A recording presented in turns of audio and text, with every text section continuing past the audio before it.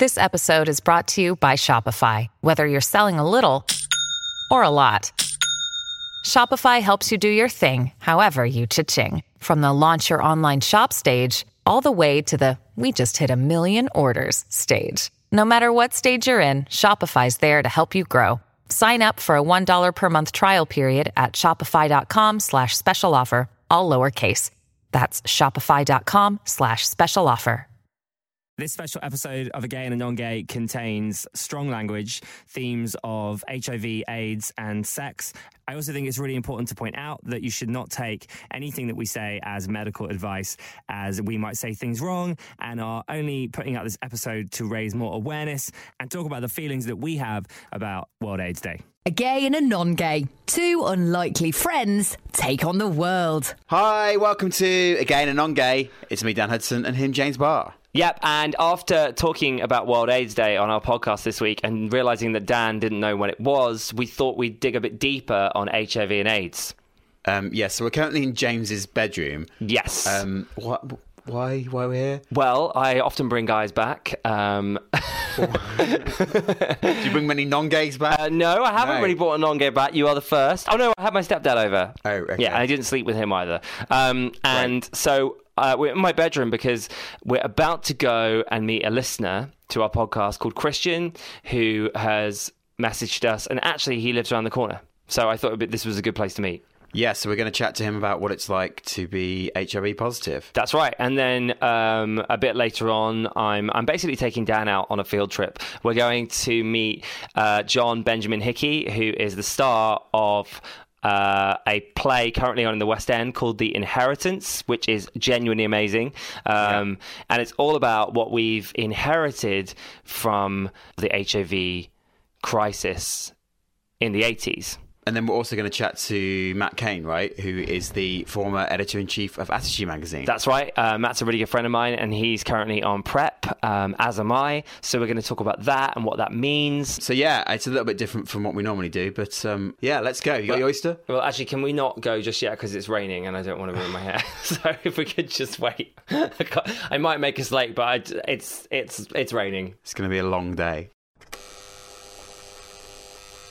Hi, my name's Christian. I am a marketing manager. I'm from London. I am 50 million other things. I also happen to be positive. So you heard our podcast, right? Yeah. What made you contact us and what made you want to talk to us? Kind of the way that the setup, one thing is very unique. It's, you've got a gay guy and a non-gay. Sorry about that.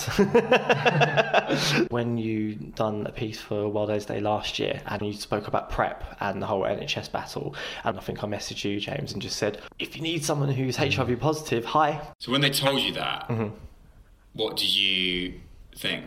I was like, oh shit. Literally, I sat there and went, probably shouldn't do that food shop right now. I wasn't aware of the repercussions and how to deal with it and how to, I didn't know anyone who was positive, so I didn't and wasn't able to kind of talk to anyone. So it was just, I felt really alone, really, really alone. It's really interesting hearing that because I have no idea what that diagnosis feels like. But I, as a gay person, know how scary it is to be worried that you might have it. And so and I haven't really ever had the opportunity to speak to someone about what happens next, because mostly if your friend has it or someone around you has it, you're just supportive and you don't ask questions because it's almost like it's up to them whether they want to tell you something. Do you know what I mean? Yeah. But in this situation, I feel like you've given us the power to ask you. Oh, absolutely. I feel really terrible about asking. Fire away. So who gave it to you?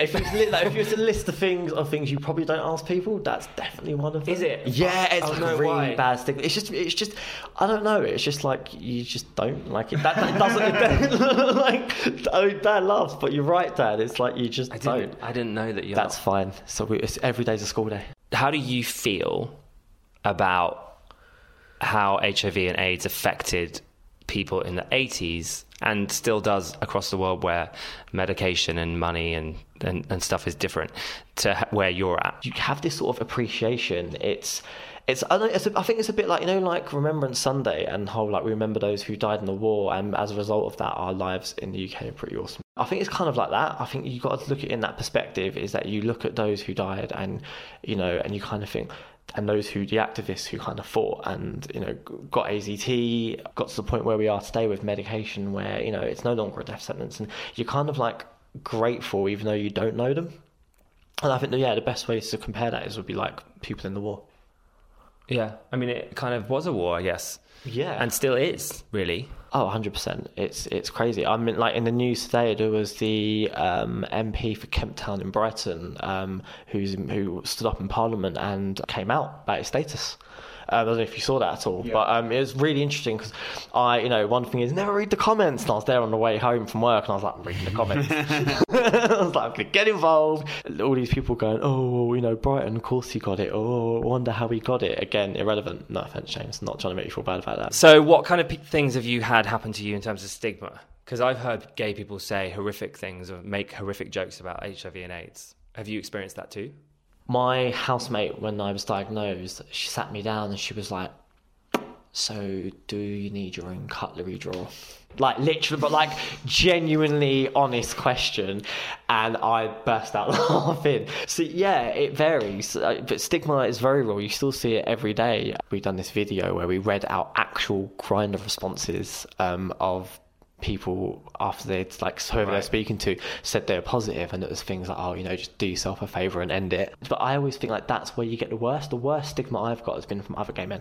It's not been from like straight people are like really like intrigued and like enlightened and like they want to know more, and like it's all like, what can we do to help you? The gays are like, all right, just stay away from me. Yeah, but it's all internalized hate and shame. And I've read The Velvet Rage, so I'm very... Really? I wasn't aware. Yeah, very familiar with all this. So you're talking to some school kids tomorrow. Yes. I'm not gay, but we did get taught about HIV. They made us watch about 2 minutes of Philadelphia, actually, bizarrely. What? What 2 minutes? The bit where he's dying. Oh my God. And they all come in, you know, when he's dying on his deathbed, and they all come in and say bye. That bit. The hospital scene. Yeah. But yeah, there was no sort of mention of... They were never going to bring in someone with HIV and get him to talk to us. That wasn't going to happen. So is the fact that you're doing this kind of thing symptomatic of like a change in attitude in the education system? Yeah, I mean, my aim tomorrow basically to talk to these kids is just to raise awareness. And actually, like for me, when I was diagnosed, I didn't have anyone to talk to who was positive. You know what? I run marathons, I go to the gym, I do Tough Mudders. It's not a death sentence. Okay, so that was Christian. Obviously, I feel like I learned a lot. Dan probably didn't learn anything because he's read The Velvet Rage. Of course. And now we're going to go and get on the bus. Yes.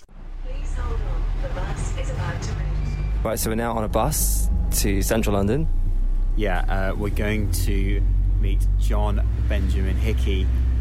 He is the... He plays Henry Wilcox in a new play, The Inheritance. Yes, which we both saw recently at the Noel Coward Theatre in the West End.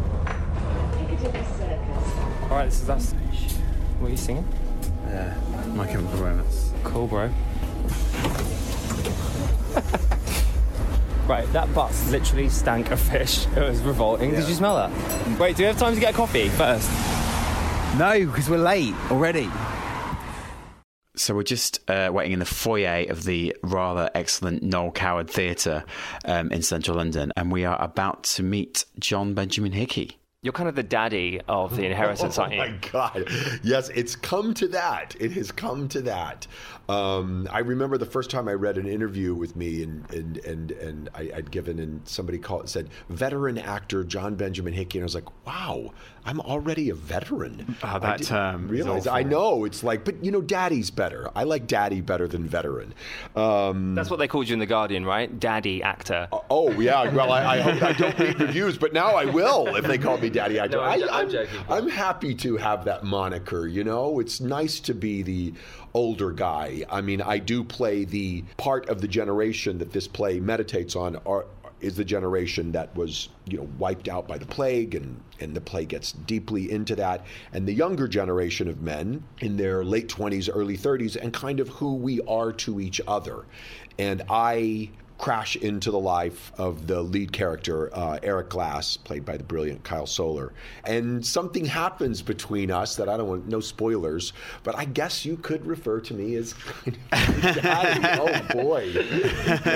Wait, have you not been called that before? Just the gay side of this podcast. I don't know, depends on who I'm talking to. I mean, surely on the apps. I'm not an app guy, but, look, I'll take it wherever I can get it these days. Nothing wrong with being a daddy, is there? Dan and I have both seen The Inheritance, and cool. It's absolutely incredible. Oh, I'm so happy. Did you guys all do it in one day? No, we did multiple Oh, things. cool. Yeah, because that's a great way to see it, too. It's an amazing experience, this play. I've never been in something that feels, as much as it feels like this extraordinary and profound work of dramatic literature and a great knockout comedy of a play, it also feels like a ride. Yeah. It feels like, as an audience member and as a person in the play, you feel like you're on a ride. I don't know exactly how to articulate that, but you know what I mean? I definitely agree. I mean, there's also a lot of riding in the show. Yes, there is a lot of But it is a journey of ups and downs, like real life. Yeah. And you're obviously very passionate about the story in the show. Yeah. Can we talk about that? Because it's such an important message. Yeah, the play is, it's very hard to describe this play. It's a play about this generation, the younger generation of gay men in New York City, and they're all ambitious and successful, and they're a family of young men who belong to each other, boyfriends, best friends, etc. And they come into contact with the older generation, played by myself and the brilliant Paul Hilton. And it becomes a play about what we owe each other. What is the continuum? What is the line that connects you to the generation that came before you? And what connects the younger generation to that generation? And how do we build our own family? How do we build our own Israel, if you will? I think one of the things that upset me the most watching it, or not upset me, but made me I think it's really important. I'm just getting emotional now, so I can't speak. I think it's really important for everyone to see it, because you learn so much that you did not learn. And one of the things that is so devastating about the AIDS crisis and the 80s and the plague, as it was referred to, is that there are a very limited number of people from that generation that are still with us. Yeah, absolutely.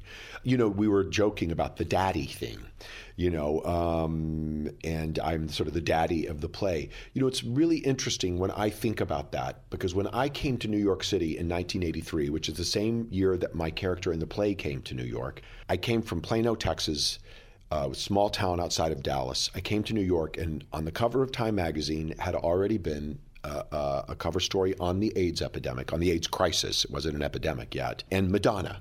So I came to New York knowing about Madonna and knowing that there was this thing out there. And I was closeted and I was struggling with my sexual identity, but I certainly knew what I wanted and I knew what to stay away from. So I was incredibly fortunate. It's a long way of saying, when I got to New York, there wasn't really a daddy thing happening for younger gay guys, because that generation was the generation that was being decimated. Did you lose friends during the plague yourself, and did you draw on that for your part? Yes, I lost a very dear friend who was a classmate of mine at Juilliard. I hold him in my heart and think of him to this day, and I think of him every night when I'm doing the play.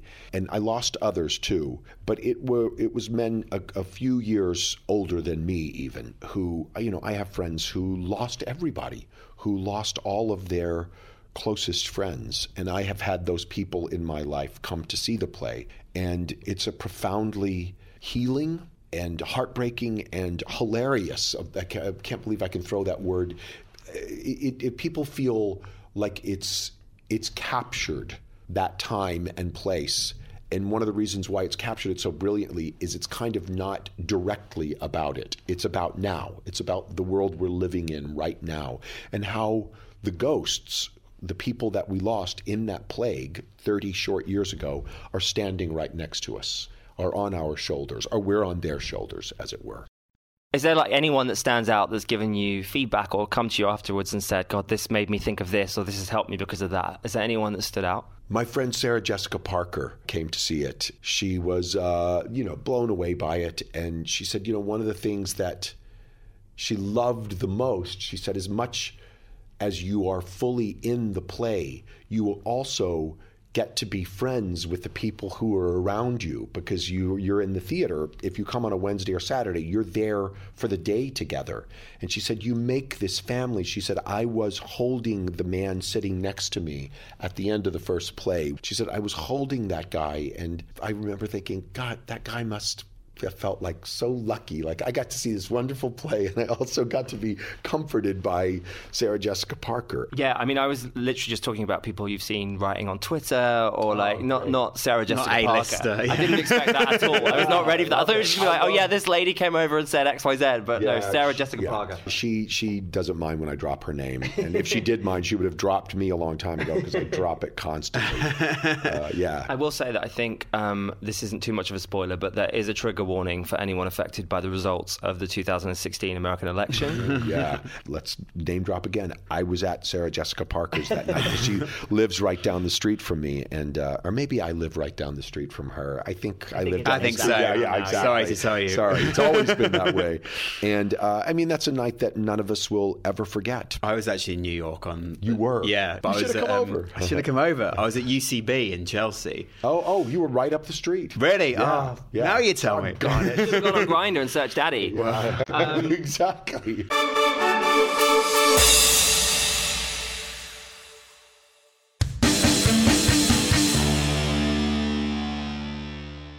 Do you feel as though the younger generation are aware of HIV and AIDS like they should be? Is it still a problem now? Like, where do you think we're at with it? Because obviously some countries it's not the same as America and the UK. Let's stay.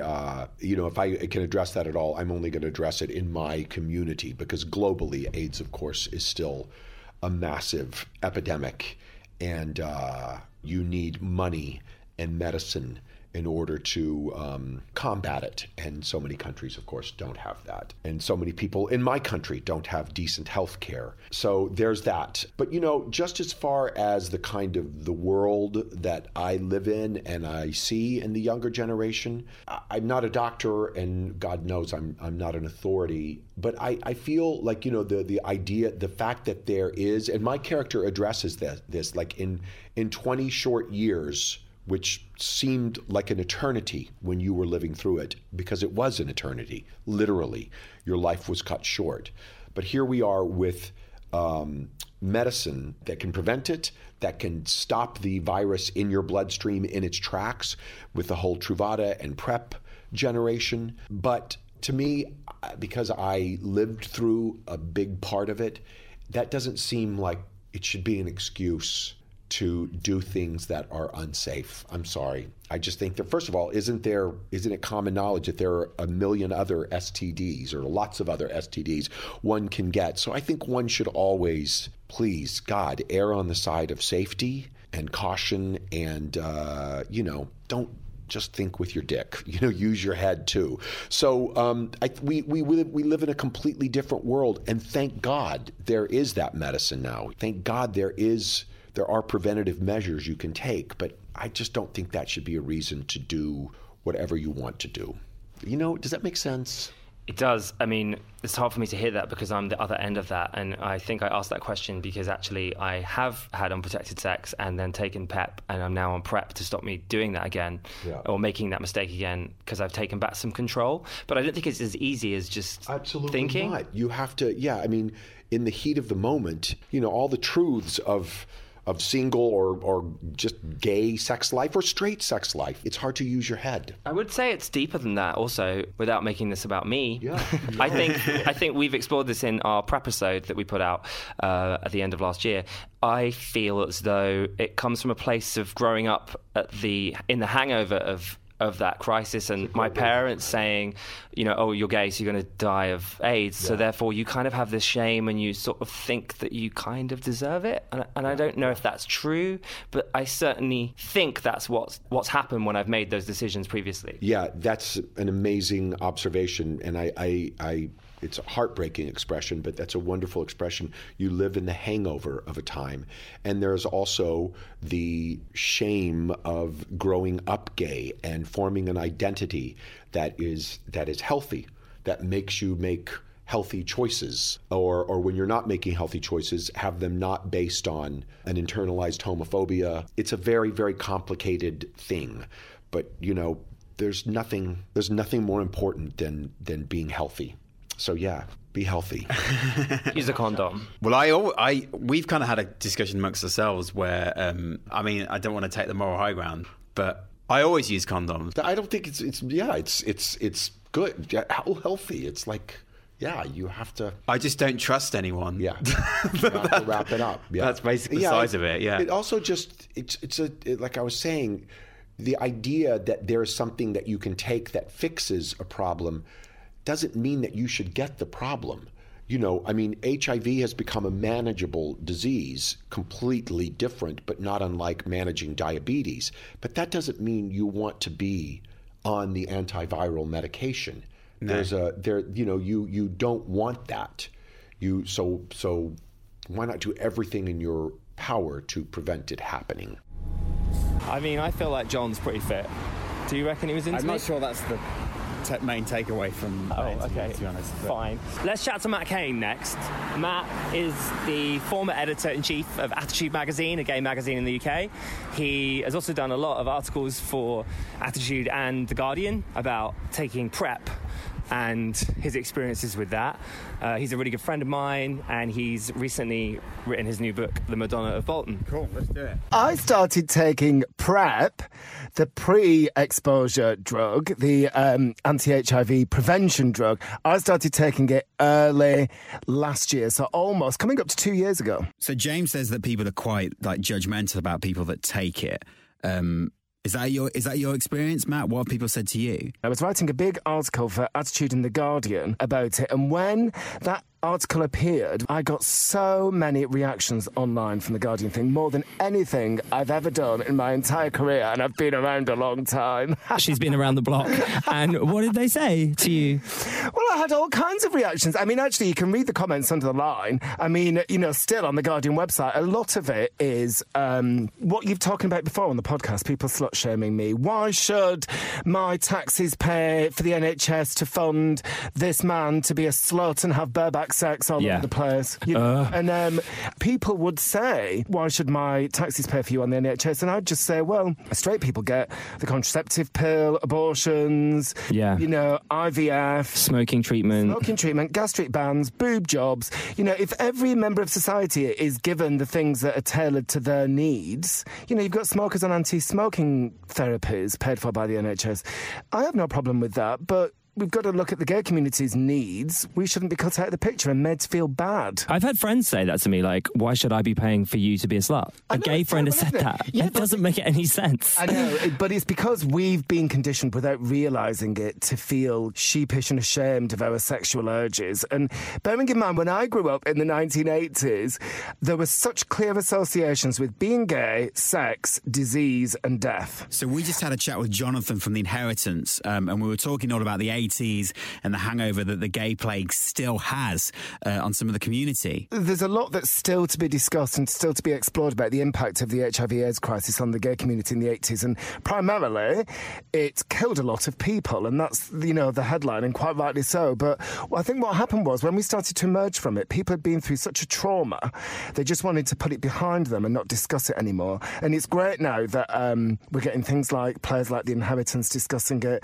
and that it is being discussed more, its impact on us as a community. When I was having unprotected sex with men before PrEP, I was making a choice to do that. It wasn't, I was drunk. It was, I'm going to do that because it's almost like a self-harm. But, people can be so judgmental, can't they? People make mistakes. And I'll say to straight people, when they're judging you for not wearing a condom, I say, have you ever had sex without a condom? I know a straight guy I was talking to the other day in his late 20s who's never worn a condom. And he's had sex with loads of women. His default setting... What? Well, he sees that, that it's just for contraception. The woman will be on the pill or she'll take a morning after pill. I think that is so selfish also. Why is it the woman that has to take the pill? Oh, no, exactly. But it's interesting that when gay people have sex without condoms, it's demonised as barebacking, this really incendiary term, and we throw shade at each other for it. With straight people, it's just having sex. That's how they have sex. Yeah. You know? Absolutely. I mean, have you ever heard a straight person say, I barebacked her? You know, and another straight man have a go at him for not wearing a condom. It just would never happen. I do feel guilty, and I do wonder what someone who died in the 80s from AIDS would say about the current situation. What would they think about PrEP? There was this slightly golden period after gay liberation had really taken off and was having an effect, and before the HIV/AIDS crisis happened, when gay men were able, we were able to meet people easier, other gay men easier, and were having a lot of sex, and nobody wore condoms because they were for contraception. Why would a gay man wear a condom? And what happened was a lot of them were infected before they realised what was going on and what the dangers were. So actually, when you say what would men in the 80s who died of AIDS have thought, they probably remembered the freedom, post-liberation, pre-AIDS of the late 70s. I like to think they would want us to have that or something approaching that. In a way, I felt guilty, and I've wondered, would they think that was appropriate? They died from this horrific plague, and now there's a load of gay men all running around London just having unprotected sex with each other because they're taking PrEP. Is that disrespectful to what happened to them? I think what's disrespectful is having condomless sex and not discussing HIV status, not being tested, and therefore knowing that you may be passing it on. I think that's disrespectful to their memory and what they went through. I think doing the responsible thing, taking PrEP, being tested so that if you have been infected with HIV, you can get an infective treatment that means you cannot pass it on. Yeah. If everybody does that, I think the people who were horrendously unlucky in the 80s, early 90s would be proud. We're forgetting that there are millions of people affected by HIV and AIDS across the world, and in other countries they don't have PrEP or PEP or effective drugs. Or the effective drug. And so what do we do about that? It's interesting, isn't it? I when I was working at Attitude, I went on an undercover mission to Russia and spent time going around with HIV activists, and I went around saunas and gay clubs and cruising grounds and everything, and met all these people. And because HIV infection rates are going down, plummeting everywhere across the world, apart from in Eastern Europe and Central Asia, predominantly Russia, where they are on the rise because there's so much ignorance about it. The problem that Russians have is because they've got a different alphabet, they don't widely speak English, they can't really access the sites that we can access and the information that we can access online. And there's so much misinformation coming out from their government under the anti-gay propaganda law that Putin brought in, that there's so much misinformation, and it's basically meaning that nobody knows about how to protect themselves, and they're being infected, and they're also not being tested, so they're passing it on, and people are dying of AIDS in the way that they don't need to anymore. And the question is, what can we do about it? What I was going to say was, ordinarily, by being present, by being visible, by talking about these things in public, on podcasts like this, online, people will get the message in countries where they aren't privileged enough to, be able to access that information or have that support there. But when you're in a country like Russia, when the government and the regime is actively putting up barriers to get getting that information through. So why are they allowing this to happen? The problem in Russia is there's still so much homophobia and there's still so much stigma around being gay that when they are asked how they contracted HIV, they get labelled with something called a Code 103 if they say it was through sex with a man. That information is passed on to the Ministry of Internal Affairs. They immediately lose their job. Their families ostracise them. They're kicked out of their homes, everything. Everybody I met there had horrendous lives. None of them had mainstream jobs or were functioning members of society in the way that we understand it. And they're not self-respecting because they're made to feel so ashamed of who they are. We were talking about how we could be self-destructive with sex and dangerous sex. I mean, if you think about in Russia, when people spit at them in the street if they're out, I saw signs in shop windows, in a window of a bakery saying no faggots allowed. How do you feel good about yourself? How can you respect yourself? How can you protect yourself? How can you respect other gay people rather than just being repulsed by them if that's what you're growing up with? How are you going to protect yourself against friends and other people against HIV. It's just awful. I was really surprised that I can't remember the exact figures, but the rate of deaths from AIDS-related complications was going up. Wow. In Russia. Everywhere else in the world, it's plummeting. Okay, so wow. What did you make of all of that, Dan? I don't know why you're not speaking. I mean, it's been a long day. What are the takeaways? I thought the whole day was fascinating. Yeah. 1, 2, 3 great people that we chatted to, all with their own sort of experiences of HIV and how it's affected them, and a lot to take home with. So. Yeah, and I don't know really how we can conclude this episode, actually. I'm not sure if there's anything we can even say, because as Matt just said, there's so much still to unpack from what happened in the 80s and what is still happening now around the world. I guess the main thing is that we all need to be very aware that it's still out there and that it's still a thing that we need to be talking about, and that there needs to be no shame over. Actually, James, I'd quite like to end on this. I was reading over the last couple of days that HIV diagnoses are falling in the UK, and we've met the UN target on diagnosis, treatment and transmission for the first time. I think that shows that the PrEP impact trial is potentially working, and that people on successful treatment who are unable to pass it on because they're undetectable is helping too. And we're in a really good place. We're hopefully in this country winning the fight, but there's still a lot to do, and we still need to think of those that are less fortunate than ourselves. 92% of people living with HIV infection in the UK are being diagnosed. 98% of people who are being diagnosed are receiving treatment, and 97% of people receiving treatment are being left unable to pass on the infection. That's incredible. That would have been unheard of not that long ago. Yeah. If you've been affected by any of the issues in today's episode. Yeah. If you want to find out more about HIV and AIDS and the need for better sex education and PrEP, then visit the Terence Higgins Trust. In the US, you can get in touch with Greater Than AIDS. And if you'd like to get hold of PrEP for yourself, you can go to iwantprepnow.co.uk. Thanks for listening. Be safe. Look after yourself. Again, and Non-Gay's back every Wednesday. See you then, babes.